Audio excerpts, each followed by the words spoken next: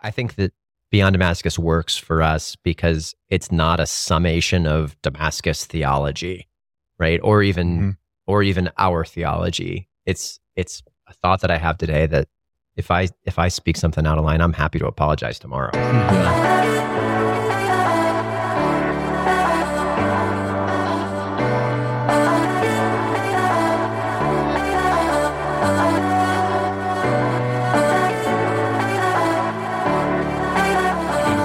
To your episode of Beyond Damascus. I am your host this time, Gabriel Gessler, not Dan or Aaron or Brad.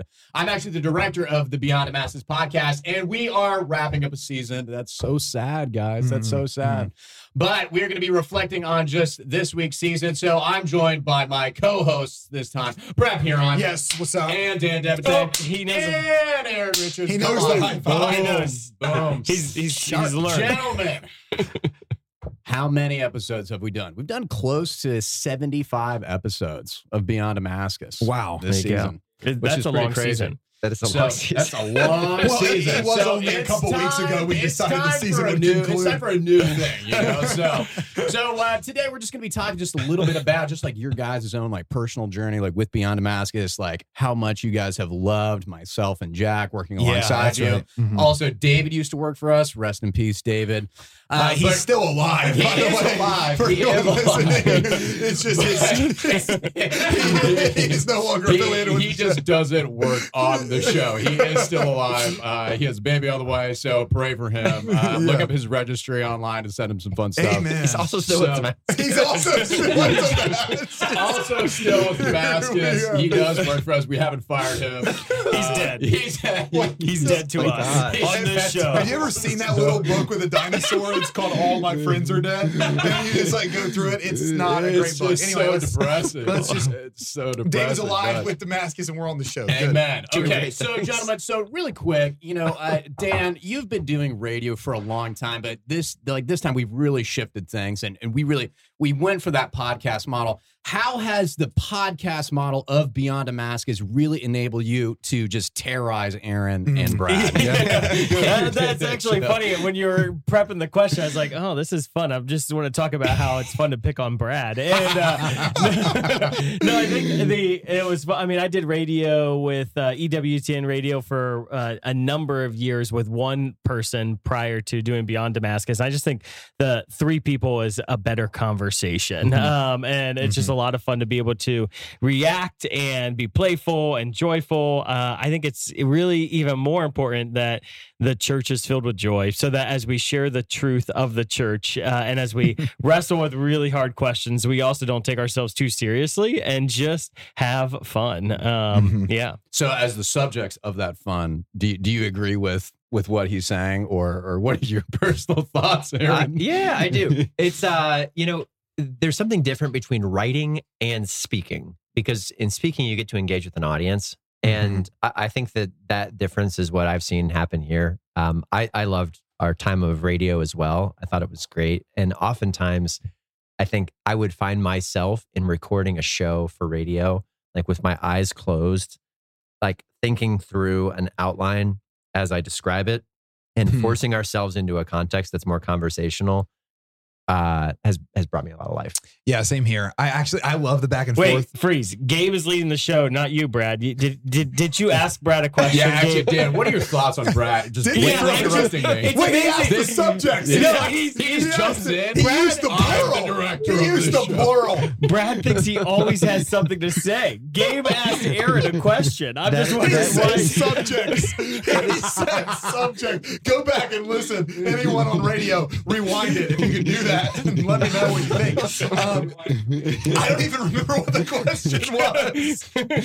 Basically, the question was what has it been like being the subject of Dan's terror for the past year? I think it's quite the honor. I think is probably how I'd say it. No, what I was saying before. The start of my like radio time was actually in sports talk, and a lot of the sports talk radio that you'll hear, they're trying to get points across for sure, but they're filling it in with personality. I think what's cool about the show, as as it like stands right now with Beyond Damascus is that it's not just personalities. Like the conversations that we're having before we start recording are the conversations we have during it, even with the banter and the back and forth. So I think it just feels natural. So I think I love maybe not always being the subject of Dan's ridicule, but I do love that that we have fun on the air. Am I a mean person? I think, honest to Dan, I think you're usually the subject of the ridicule. That's true. Usually you open the door and then we come back at you. Yeah, We just have to flip the script a little bit. Especially with you being gone the last few weeks. We've Oh, I believe that. But don't get me wrong, if you're listening and you want to empathize with me and stay on my team, I'd gladly take it. Really quick, so between the three of you, within the first couple of years of Damascus, about how many people outside of Beyond Damascus, how many people do you guys think that you've been able to reach and impact through your ministry at Damascus? Like your first 1 to 2 years. That's a good question. First one to repeat the question. So please. your first 1 to 2 years when you started Damascus, which started in 2015, about how many people were you guys able to reach and impact? Well, probably 3 to 5,000 we were serving. 3,000 to 5,000. Within the context. Yeah, within the context of Damascus. Within the context of Damascus, about how many people do you think that you reached your first 1 to 2 years? Yeah, that's probably fair. So I think what's really cool is that, and this is just like the Lord's, like favor and providence is that, over the course of the first 1 to 2 years, really we hit the 2 year mark, or actually, no, we hit the 1 year mark last September when we really decided to really relaunch this podcast and really just focus in and really just take a deeper dive into media. And what's really cool is that I was looking at our statistics and, within the first 1 to 2 years of our podcast existence, we've reached close to 300,000 people, 250,000 people. And so I think it's just like really cool because, and you guys have shared, lots of stories over the course on air, just about the different, types of, ministry that you guys did and the endless hours of work that you guys put in your first, 1 to 2 years. And I think it's so cool because now in your time of media, you've reached, multiples more of people, just through your faithfulness. And I think that is really, God just pouring out his faithfulness. And really I just want to take this time, just to honor you guys on air because I mean, I get to work with these guys a lot and, and I like to pick on them as well. But, you guys are just men of, incredible virtue and incredible character. And, just the countless hours that you guys have put in.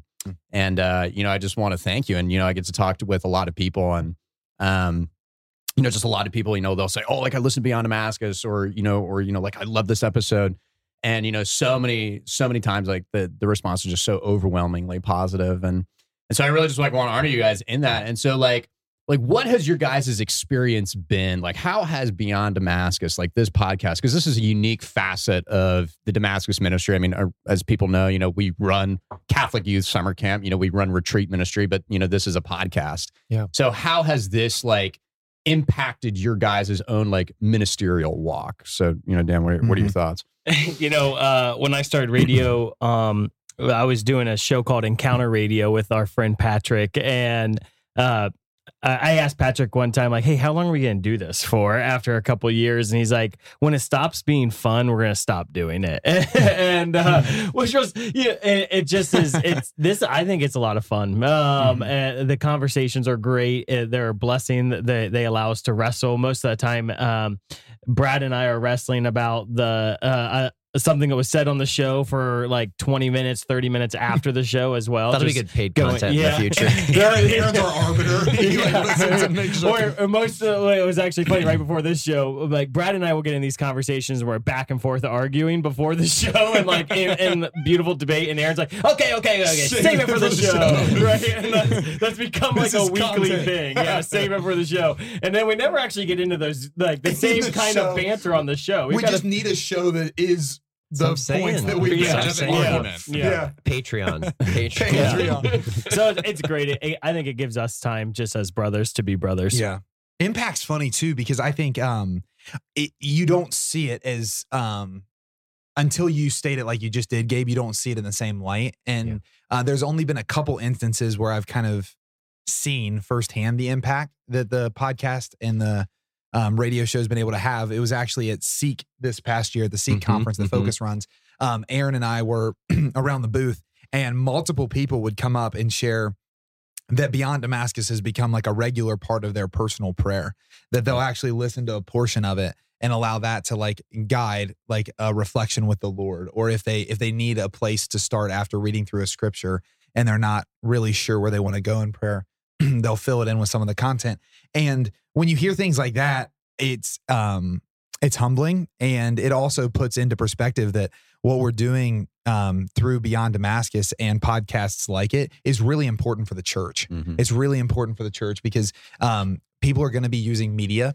And if people are going to be using media, they might as well be using media that's wrestling with truths of the faith. Well, we've had missionaries from South America, or like a missionary from Iraq, a missionary to Iraq, like be in relationship with us and say, your podcast is what's helping to sustain me in my ministry and my mission work. And I think sometimes we can take it for granted how blessed we are to be in a missionary community, and a big missionary community at that. There's a lot of people who are answering the missional call to go to the nations, and they're really living sometimes in great solitude. And so the encouragement and the fellowship, and then a missionary in Iraq, of course, it is a radical call. But even just the everyday Catholic missionaries who are working in the secular workforce here in America, that's a lonely call sometimes too, without fellowship, and to have that shot in the arm to say like, oh man, I can keep going, I can keep sharing the faith, I can keep being a witness, even outside of the context of just friendship, which I think is a good end in itself. Being charged with the opportunity to engage in meaningful conversation around these topics on a regular cadence has really been meaningful to me. I have a tendency personally to get wrapped up in kind of the whirlwind of putting out fires here and there, and building documents and strategy and structure for our organization, and knowing that I've got time on my schedule every week to come in here and engage in meaningful dialogue about sweet current faith content is really upbuilding for me. And I think I would extend that to our audience as well. That in the midst of the routine of getting work done and trying to maintain a good life of Christian leadership in the world, right? Of taking time on a weekly basis to actually engage in these types of conversations. Yeah. Keeps you sharp and it's meaningful. Yeah. What I love about you guys is that you guys are all like very, I think that each one of you in your own right has a disagreeable personality. And so it's cool even too to see like your guys' like disagreements sometimes on air. But also too, it's kind of cool to, to see it before the show. So what advice or like recommendation would you guys give to people, to really like step into having like these like deeper conversations about faith, but are just kind of afraid to because they feel like if they disagree with someone else that they might be perceived as like mean or judgmental or, different things like that. Because this is like the most important. I feel like we're talking about the most important things and people just don't have that outlet. So like what would you guys, say to people that crave that type of conversation? So if you go back to, I think maybe it was our very first episode of Beyond Damascus, or our second or third, we talked about our missionary mindset and how the missionary mindset is what drives us to mission. And at Damascus, our mission mindset is that we are a people who are Jesus-centered, mission-focused, joy-filled, obedient toilet plungers. And that last one, toilet plungers, really is a spirituality that we take on. It's this idea that we're going to do the hard thing even when you don't want to do it. And it applies to when we're running middle school camps and the toilet is clogged and you have to unclog it. That sucks, right? And that's kind of why we picked the name. But the way I use it most often is in these difficult conversations. It's not that I engage in a lot of hard conversations and I say a lot of hard things, not because I want to be a jerk or because I enjoy watching difficult things happen, but because I want to be obedient to the Holy Spirit when he calls me to do something I don't want to do. And you look at the lives of the prophets like Elijah, Isaiah, Jeremiah, they did things they didn't want to do and they said things they didn't want to say. Jonah, who was scared to death to do this, to say what God was asking him to say, and yet out of obedience went for it. And I think really that call to prophetic ministry is to put yourself out there and to do the hard work, be a toilet plunger. Yeah, I go back to kind of what Aaron was saying when it comes to just enjoying the conversations we get to have at this table, because it allows me to wrestle out some of the really difficult truths of the faith with people that I trust and who trust me. And whenever you have that context, it prepares you for when you need to do it with someone who doesn't necessarily trust you, right? So like, it's actually at this table that at times, and if you go back and listen to the 75 episodes of this season, there's so many times where even on air, we'll be kind of walking around trying to clarify with one another. And what that allows me to do is then walk away and recognize that if someone in the world brings up that context to me, I already have my thoughts better ironed out than I would have if I didn't have these guys. And I think that you can also do that with podcasts. So there's a number of podcasts I listen to. And if you're listening today, I'd encourage this to maybe be one of those for you, where you can listen and have a dialogue with what they're saying. So even pause it and be like, do I agree with that? Why do I? Why don't I? Because it's actually a place where you can begin honing those words so that when you share them in the world, they are true, but they're contained in love. Sure. That's good. Monica and I went out to dinner with a couple of friends the other day, and I think that oftentimes she's just so good at conversation about life, and inevitably, when she leads a conversation, it'll be great and beautiful and life-giving, and it's about family and what's going on and what are your priorities. And on this particular date night, one of the other couple just threw out like a concept. He's like, "Hey, what do you think about this thing?" And it was a launch point for like just sweet conversation that was off the wall, and I felt so engaged and energized.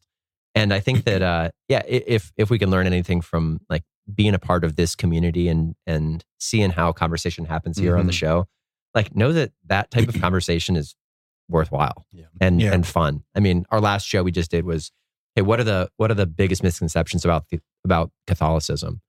Like, gosh, next time you're hanging out with some buddies around a bonfire and throwing out some brats and beers, ask a question like that. Yeah. Hey, what do you guys think are the biggest misconceptions about Catholicism? Like, and it doesn't have to be a Catholic group to do that. Yeah. No, yeah, that's true.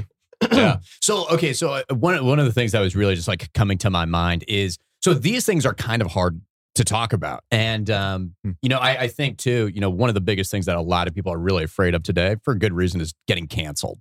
And so how would you encourage people to talk about these hard things, despite having this fear of like getting canceled? Because I mean, even we're talking about, difficult things when we're talking about LGBT stuff, we're talking about the traditional versus the charismatic, we're talking about a lot of, at sometimes very, charged conversation. So I feel like some people are like, I don't even want to touch this with a 10-foot pole. But how do you encourage, and in your guys' own personal walk with Beyond Damascus? Because I mean, like I said, we've had times, I've talked about, very politically and, just very charged things right now in the culture. How do we talk about that without being, more incendiary, but without compromising truth? Yeah. You know what I mean? Well, light shines in the darkness, and the darkness is not overcome it, right? So the reality is truth always prevails. And there's this reality in the world today where I do think that we carry this fear of potentially being ostracized or canceled or something like that. I think the way that we do away with that fear is by being more confident in God than fearful of man. Okay. So like the reality is if the Lord is prompting you to say something, the ramifications of that thing, he'll have a solution for. But that's really hard, especially when you have a family that you're providing for or someone that's depending on you. But when we live life with the Lord, we can be sure that anytime he calls us to something, he'll be able to get us through whatever ramifications come. And so I think that that's where I've found solace, because even some of the topics, if I'm being really honest, when we've been wrestling with a topic for a show and we'll say something that I don't have my thoughts fully ironed out for, and I'm apprehensive to say them, because once you say them, your ignorances are out there, You're on the internet forever. You are. And but what I've constantly kind of come back to is that if the Lord desires this for the show, even if my ignorances are out there, he'll lead me back to his truth, and he'll provide for me on the other side. And so I would say that see it more of an adventure than than anything, that in the case that something would happen, like go to the worst possible scenario, right? Like the job that I've had for 20 years, I'm asked to leave because I stood up for this thing. Well, what will the next 20 years be? Like, that's so exciting. Now, again, I'm not saying like go out and purposely do that. But again, having confidence in God more than fear in man, I think has been something I've tried to live by. And I'd encourage others to do the same. Yeah.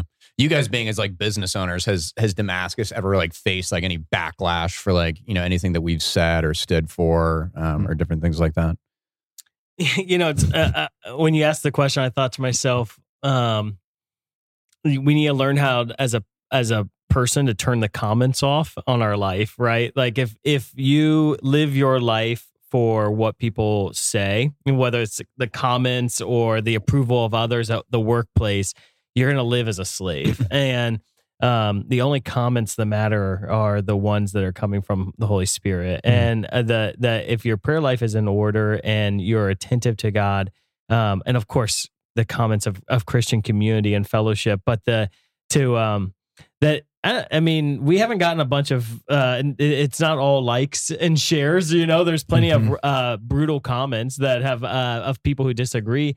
And it's like, those aren't the things that shape me. And they aren't the things that shape my mentality. It's also funny because if we're going to get canceled, it's not going to be from the world. It's probably going to be from the church. Right. And which is so sad that the narrative which we are striving to share within the context of the church, that so often people in the church herself don't want to have these conversations. And we're trying to have hard conversations about the charisms of the Holy Spirit and about the work of mission and just trying to get the word, like these topics out there so that they're discussed more. And I think sometimes because they are hard topics, that people don't want to talk about them. And so they're more likely to say, no, that's wrong. And I also think just the fact that we're not trying to answer every conversation to its fullest in 50 minutes, right? Like, and so that we're throwing ideas out there. And I've written a few books, and my first book, I think I was like 23 when I wrote it, and I'm 38 now. I mean, I'm not super proud of every word in that book, right? Because I, as a human being, have evolved in the last 15 years. And so it's not that I think it's just, so if you judge me only by what 23-year-old Dan wrote versus the development of me, who I am as a person over time, it's just short-sightedness, you know? And I think that's every show is a conversation with some thought, not all thought. And every conversation is where we are today and our understanding today. And chances are we'll have greater thought in the next 20 years. Or even hopefully so. Hopefully so, right? Because we're wrestling through these questions. Sure.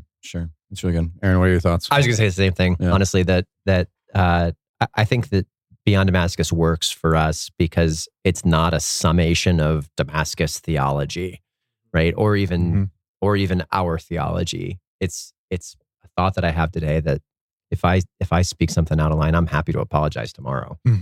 Yeah. That's really good.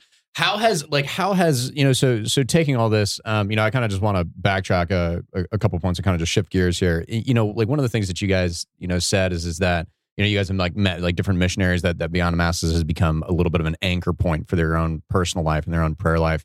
How has, prepping for the show, but also, just like now having a little bit more weight as being seen as a teacher in these areas, how has that like impacted your prayer life, and how has that impacted your prep, or like different things like that? Like how have you guys, how has Beyond Damascus helped form your prayer life more? Yeah, I think for me, I was actually reflecting this morning on how many things come into the show that are from my prayer life with the Lord.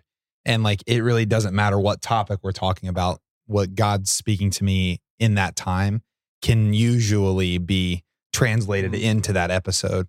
And so I would say it in almost the reverse, that it's actually been in my development of my relationship with the Lord that I feel like this show has become more natural for me.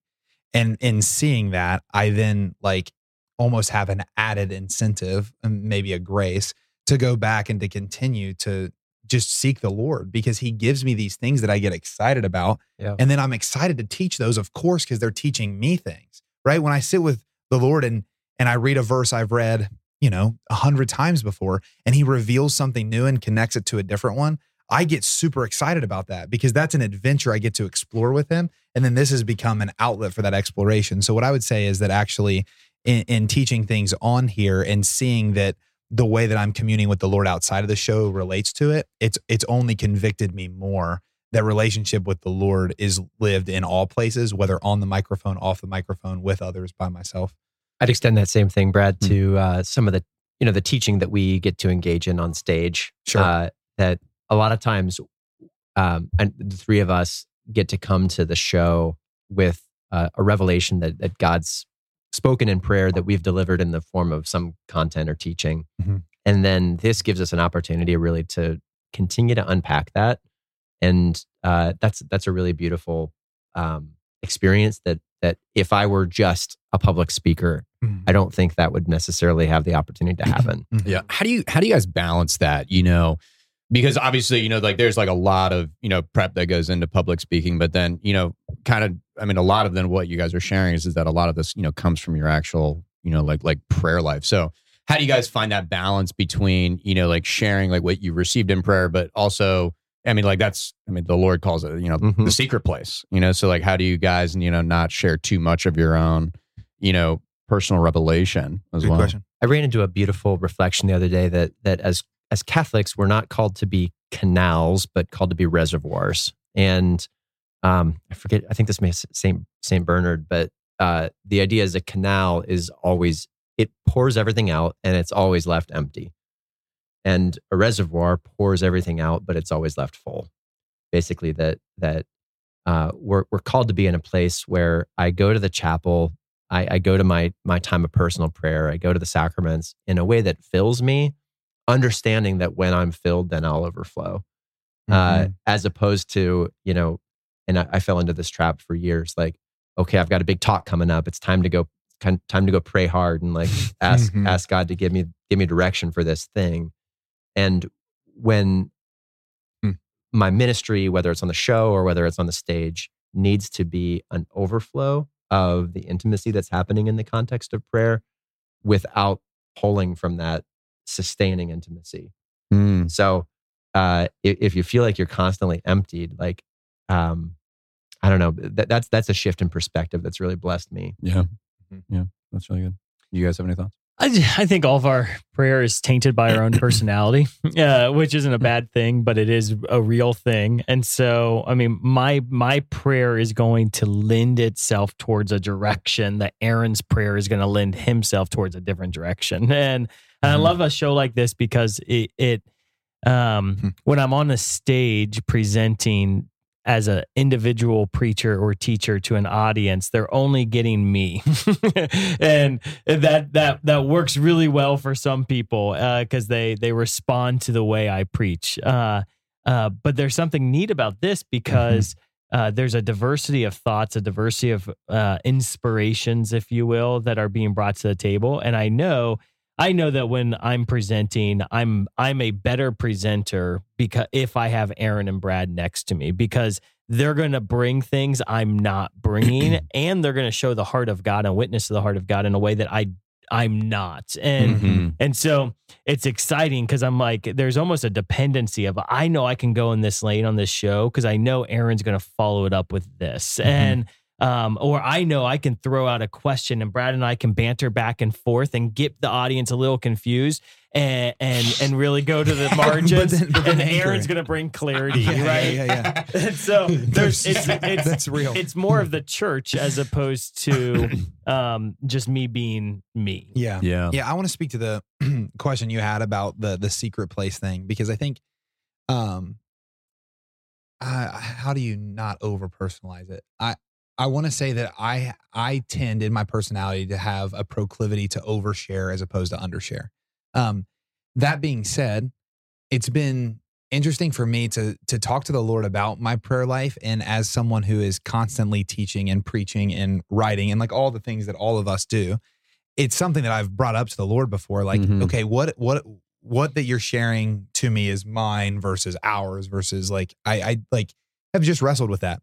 It's funny because I feel like the Lord has just constantly brought me back to the, even when I explain the things that I'm receiving as revelation in my prayer to the people in my life, I cannot for a second share everything that prayer time involved, even if I wanted to, because the secret place for me is more than words and revelation. It's a relationship that I'm not able to impart that relationship, even if I can impart the wisdom that came from it. And I think we see that in like marital relationship. We see that in a lot of places, right? Like we can explain words, wisdom, functionings, things like that, but it's actually the lived experience there that makes it secret in a sense. At least that's been something I've been kind of coming to more and more. And it helps me not feel like I have to quell my personality. I do want to develop more discipline, but it's allowed me some freedom of not feeling like I'm walking on eggshells all the time, to be like, even if I sat down with Dan and Aaron right now and said everything I talked to the Lord about this morning, it still wouldn't be the prayer time. Yeah. It couldn't be because of the presence that God had for me at that time in that place. But that, if anyone is listening and wrestles with that, I think it's at least a starting point. Yeah. Yeah. How has your guys, actually, I'm going to pivot a little bit. So you guys all, being, teachers and, kind of the fathers of Damascus in this, one of the things that you guys get to do is you guys get to build up and upbuild, the future generation of Damascus and the future generation of the teachers and the preachers and different things like that. But for those that aren't affiliated with Damascus, and for those, that might, feel more inclined to get involved, like in preaching or in teaching, like within their own parish communities, because we don't, the whole point of Beyond Damascus is to go forth and to go out. And so actually it's very unhelpful for them to come to us all the time and for us to be like the end all be all. But like, what would you say to the people that are like, okay, I really want to preach more. I really want to teach more, or maybe even I want to start my own podcast. What core principles would you want to pass off to them? What core principles would you want to pass off to them that you guys have learned in your time, not only preaching and teaching, but also with your time here Beyond Damascus? I think one of the things that's been just with the last few questions that's been on my mind too is just the church doesn't need more content, right?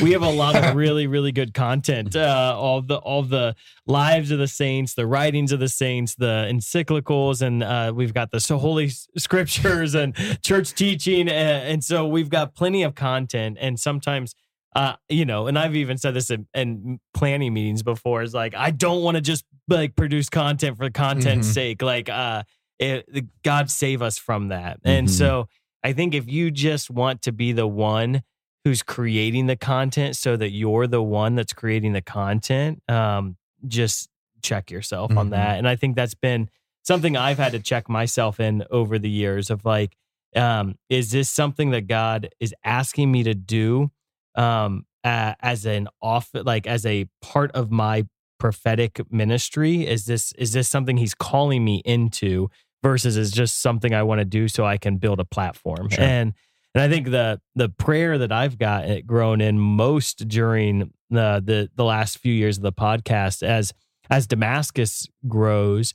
and as our social media presence, if you will, grows, it's almost like I'm almost like, man, I want to make sure I remain hidden as well. Like you don't want to be a Catholic influencer. Yeah. I mean, I want to influence influencers. That is part of the call that God's placed on my heart. And I want to be a voice that shifts the national church and the global church if the Lord desires it. Like I want to speak words that move, that make movement. And but I don't want to just get big to be big. There's a lot of, there's just big stuff out there. And I wonder, is it always necessary? Is it good? And I don't want Damascus or Beyond Damascus to merely be a marketing ploy, but to actually be a movement of the Holy Spirit. And I think those are hard things when you're looking at preaching, teaching, podcasting? How do you remain hidden in him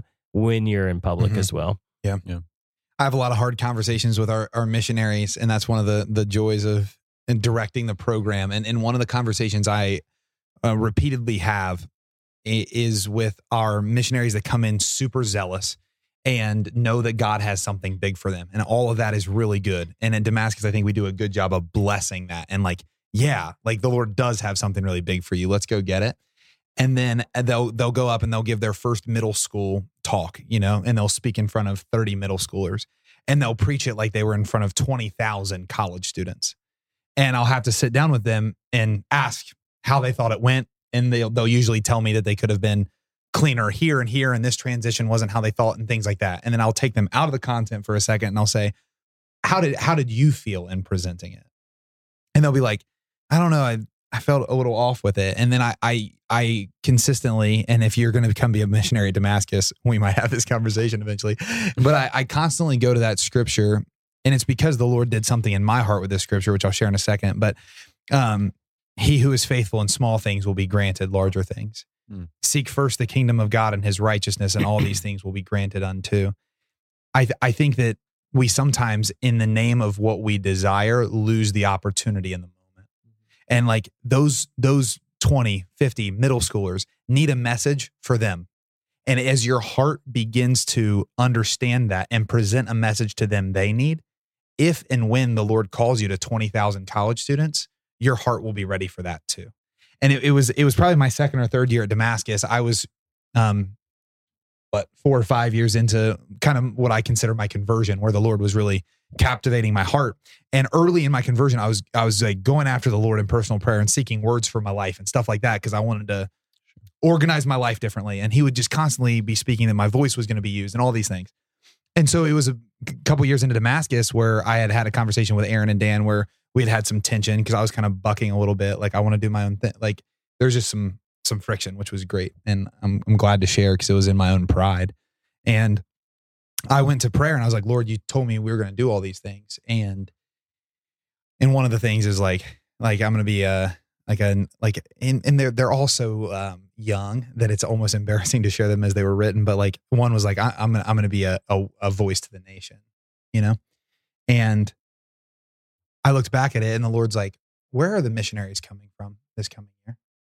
I was like, well, we actually have 3 countries and this amount of states. And he's like, are you going to speak to them?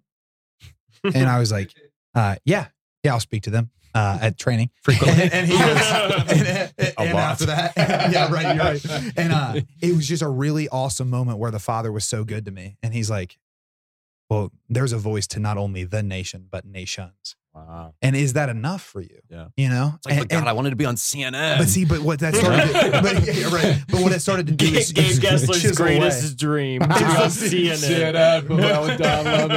Yeah. But I think I stretched that long enough. It's just that the Lord was chiseling things in me that I now see him calling me to things I never even thought at that time were going to be possible. Sure. And now they're more than possible, but I'm less captivated by them than I would have been at that time, because I just want to live relationship with Jesus publicly. That's what I want to do. I want to have a relationship with Jesus that, like a reservoir, overflows and spills onto everything I'm involved with. And that's interesting, because it's actually in that usually the other things come. So I don't know if that blesses anyone listening. That's my answer. That's awesome. Quick and easy reflection on this. I think that one of the things that's most critical in launching a career of speaking or teaching is doing it in the context of community. So I've seen and walked with and worked with many individuals who've tried to do it on their own, and it's always a recipe for disaster. And what's very challenging is that oftentimes we believe and hope that community can be found in a context of a parish, and more often than not, a parish office or a parish staff isn't really built in such a way to foster community. I hope they can be, and I hope they do. Yeah. But that can't just be the default. That, okay, I exist in a parish and I'm going to find my community on Sundays. But if you're actively involved in ministry, like you need to seek people out who can pray with you, who can sharpen you, and who you can be accountable to. Yeah. Why do you think that's true? Do you think it's like the refining process like the reality that when I'm up there presenting, you guys know enough about me to ask if something feels off or to challenge or press in. Like why is it? I don't disagree at all. I actually completely agree. I don't know my reasons why I agree. I think there's an ever-present temptation to try to create my own narrative in a way that's self-serving. I think that's probably what it boils down to. Yeah. It's easy to not do the hard work when nobody's watching. And praise the Lord. I mean, there's countless stories of individuals, around this table and away and beyond who have taken up that charge and who have made the virtuous choice when nobody's looking. Sure. But more often than not, like I need someone to be there to be present just for the sake of accountability. Yeah. There's a dependency principle. Yeah. Like anytime that I'm operating independent, there's always kind of an echo chamber because I'm conversing with myself. Well, when I'm dependent. And furthermore, then the natural evolution of that is not only do I need to be investing in peers, but I need to be investing in the next generation. Yeah, like agreed. A ministry that starts and ends with me is by definition a failure. Yeah. Yep. So because my life's but a breath. Like spiritually and ministerially and missionally, I'm called to express the same type of fatherhood that I am in a family. So if and that's the real danger, I think, about a personality focused ministry or personality dominated ministry, that if I have, AaronRichardsMinistries.com, it's very difficult for me to transition that to a spiritual son or a daughter.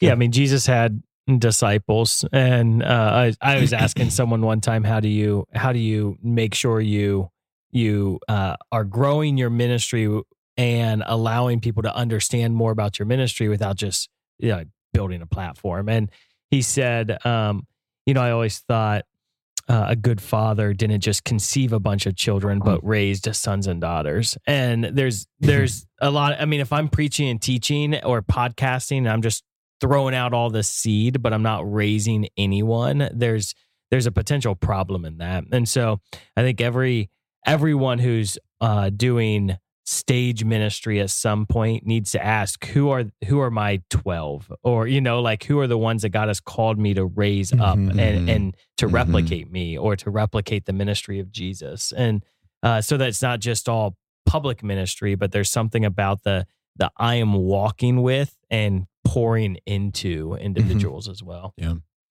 Has there been just kind of shifting gears again a little bit, has there been a particular time hosting the show where you guys really just felt the presence of the Holy Spirit and you're like, wow, like this is amazing? Yeah, I mean, there was oh man, Gabe, you'd remember. I was interviewing those guys from Kailash and from Fidei. Yeah. Go check out that episode. It's Fidei email. But But we were just having a conversation about countercultural Christianity, and Kailash was sharing his testimony. Who he encountered it was basically President Trump brought him into Catholicism, right? It was insane. He was he wasn't Catholic. He's agnostic Hindu. Yeah. He's an agnostic Hindu. Thanks. You have a good memory. So I remember.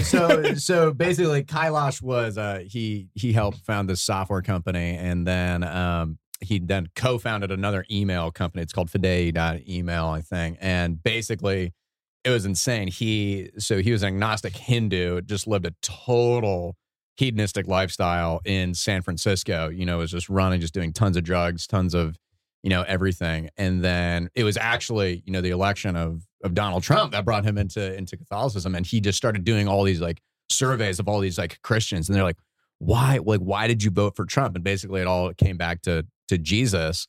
And eventually then he just started going down this whole rabbit hole of, Jesus does this and this and this. And then eventually he went into RCIA, and now he's Catholic. And it's kind of funny. One of the guys that works with us, Chuck, he ended up filming his wedding. So, I just felt the presence of God on that conversation. It was very, very thick the whole time. And you're just like, wow, the Holy Spirit's resting in this place. Yeah. Mine was on, one of the episodes that we did on how to reach Gen Z. And we were just, I don't even remember the context, which is probably better, because I think it was just that it was a conversation that I knew was primarily in our hearts. And I don't know, there was just something about that, like sharing from a place of real questioning and pining for an answer together. And I just remember at one point in the conversation, I like sat back and just like allowed the Lord to reveal in that moment the way that he saw the hearts discussing that topic. Because I say this to missionaries all the time, but as far as I can tell, the Lord doesn't grant us authority over that which we're frustrated with. Mm-hmm. He grants us authority over that which our hearts break for. And that has shifted my life a lot, where I don't just live frustrated with the people that disagree or this or mm-hmm. that, but I actually try to allow my heart to break for that which is lacking. So anyway, long story short, I think we all had hearts that were breaking for something lacking and desired a solution. And that moved me for sure. I had a similar move of the heart in one of our early shows in this season, as we were discussing the need for young adults to respond on mission. And I remember in the course of closing the show, really being overcome by that particular grace of a courageous and faithful step of faith, mm-hmm. or taking a risk, and living out that call of encounter and mission, that just really moved and motivated me, and it just stands at the foundation of why we do what we do here. Mm-hmm. Yeah, there was a particular episode where, Dan, you were talking about one of the missionaries, I believe, to Malaysia or Burma, and it was one of the Protestant missionaries. Oh, that dude! Like it's interesting because it's like Adoram Jepson. Yeah, Adoram Jepson, mm-hmm. and I was sitting over there, and I was in tears, mm-hmm. and I was like, I don't love Jesus nearly as much as that guy did. Mm-hmm. And, I mean, to some extent, you could say, well, I've given up a lot, I've had some, different things like that, and, living my life on mission here. But the desire to do more. But I'm like and the level of suffering that he went through was just extraordinary. So, as we begin to come to a close and as we begin to land the show, what do you really what is your prayer for the people that listen to Beyond Damascus? What's the prayer for them?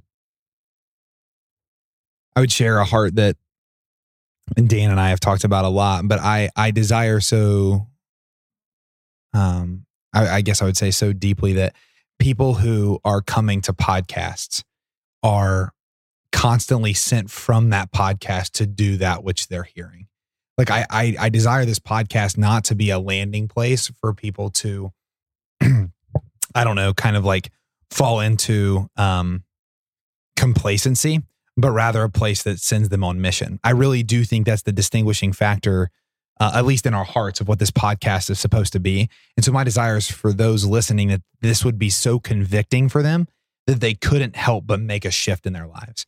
Even if it's a quarter turn, as long as we're moving the needle towards knowing the Lord more and making him known more, like that's my desire. I hope that people listen to this podcast regularly if it's beneficial for their spiritual life. I hope that those 50 minutes fuel them to go out and to live, the other 23 hours of their day as radically and fully devoted as they possibly can. So my heart from the very beginning, when Aaron and Dan first kind of asked me to start stepping in and helping when it was just the 2-person radio show, has been that they'd be so moved to actually put it into action. And the reason I brought up Dan is just because the church, I think we can make consumers out of the people in the pews. And I want to make them missionaries, evangelists. Yeah, that's such an awesome line. I agree with that. The, what separates our show, we've gone back to time and time again, it's encounter and mission. It's encounter and mission. And it's really there's a lot of people who talk about a relationship with Jesus and it needs to be talked about. Praise the Lord. Yeah. And I think one thing that we do uniquely, and it's a call that really echoes through our community, is the mission component. And I guess to echo a lot of what you said, Brad, it's my prayer is that our show would be maybe one of the motivators behind someone stepping out of a faith that's about me into a faith that's lived. Mm-hmm. the biggest trap of I think our culture today is that everything ultimately at the end of the day is very self-serving, and the whether it's the moves in technology or social climate or social media, right? Ultimately, everything's really trending toward an isolated and egotistical perspective.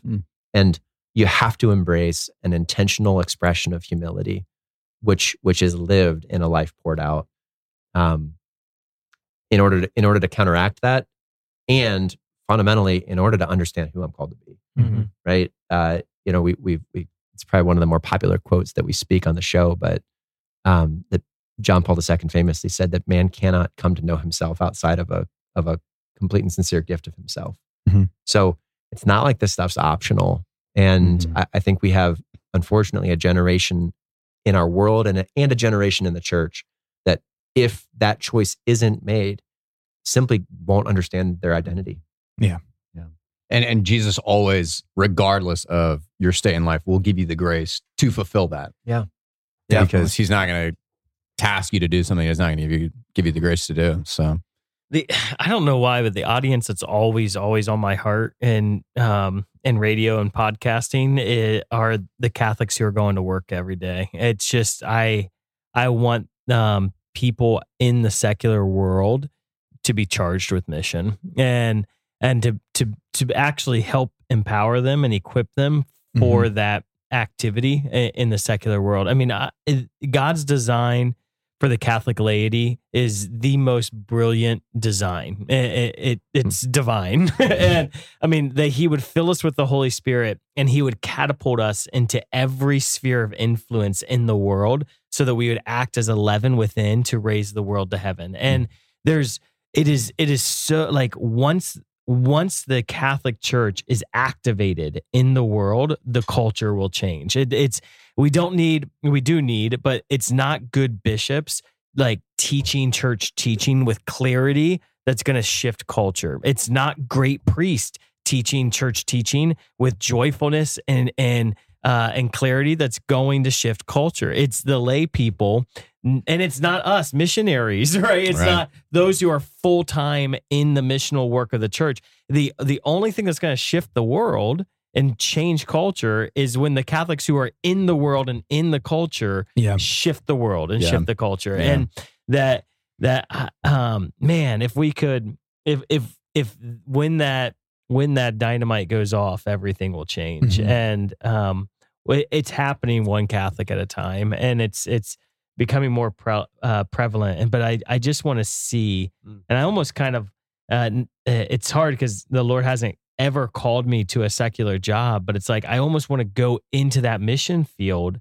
to learn. Like I want to know what you go through. I want to hear the conversations you have so that we can teach you better to be more equipped to shift the nation. Our next season is going to be Undercover Boss. Well, no, it is. Man. I would have so much fun. Have so much fun. I would like just see how often I get fired. And this season of Undercover Boss has actually not existed because the 4 assignments we gave Danny was fired on the first day. But no, I think to Dan's point there, I think if you are listening and you are a bishop or a priest or in full-time ministry as well, like the goal of our lives should be to feed, equip, and empower those who are the leaven in their workplaces. So I think Dan's exactly right that this podcast, hopefully it's serving that end, and we should always serve that end, because at the end of the day, to your point, Dan, they're the ones that are in every strata. We're in a very particular strata of empowering those people so that they can go. That's awesome. Gentlemen, close of the season of Beyond Damascus. So why don't we go ahead and thank the Lord in closing prayer? So, in the name of the Father, Son, Holy Spirit, amen. Amen. Holy Spirit, we just thank you so much for just the gift of Beyond Damascus. We just thank you for just the opportunity and the honor to get to proclaim your name, Lord, on the airwaves, on YouTube, on Spotify, on Apple Music. Lord Jesus, right now, we just thank you for the gift of your cross, the gift of your love. And God, we just ask for every listener who's encountered us, every person that's seen our videos on YouTube, that they might have a radical and profound transformation. Yeah, Jesus, we love you. We pray that this show would always honor you. Our sincerest hope is that you would be loved by the words that we speak, and that you would be invited into a relationship of love with those who listen. Mm-hmm. So, Lord, I pray that whether or not this show becomes the background of someone's day, that you would always make yourself present. We charge these words again. And we pray, Lord Jesus, that you would make yourself manifest in the lives of our listeners. Mm-hmm. Lord, I pray that in a particular way that this season would be the start of something that impacts all who desire to go into the world on mission in new ways. We pray, Lord, that you would anoint our words to be the words that are needed. And we pray that you would give grace to hearts and to ears to be open to receive in new ways, so that we can all step forward in greater conviction and boldness, and not be afraid to step out for your name and for the church. Jesus, I pray for season 2.